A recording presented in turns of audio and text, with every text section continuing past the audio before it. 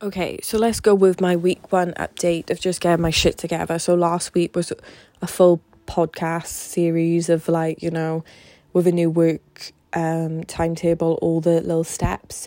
So yesterday on a Saturday, obviously I know the podcasts are a bit off, but like I said, I record now all content on a Sunday. I did my food plan, I did my food shop, I did my weekly timetable, I did my daily timetables, I printed them all out, I did all my clothes prepping and everything like that. I had self-care, I had like a day with my friend, and honestly, I know for next week, all that stress then is gone.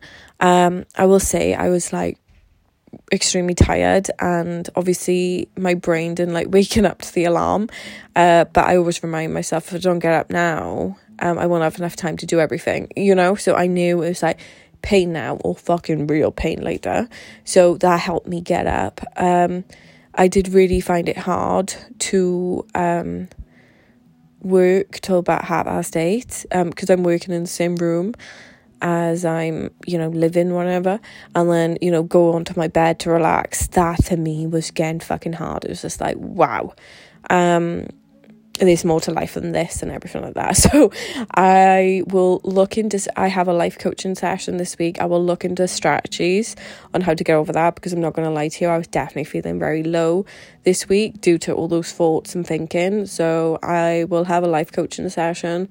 I will look into, talking to my coach about it and how I can handle that. So I'll update you next week on how to do that, if that relates to you, that you're working from home and you go from like your desk to your bed and you're like, fucking hell, what is this? But yeah, sometimes I'm just a little brat with the lockdown thing. Sometimes I'm kicking off, because I used to travel so much and I used to do everything, that I'm just like, this is shit. And I know I make my life a lot harder than it needs to be. So I know I can definitely help you with the answers I found, because I'm the most stubborn little git I know. But yeah, so I think I did really helped. Obviously I'm feeling very isolated, because I was isolating for a long time.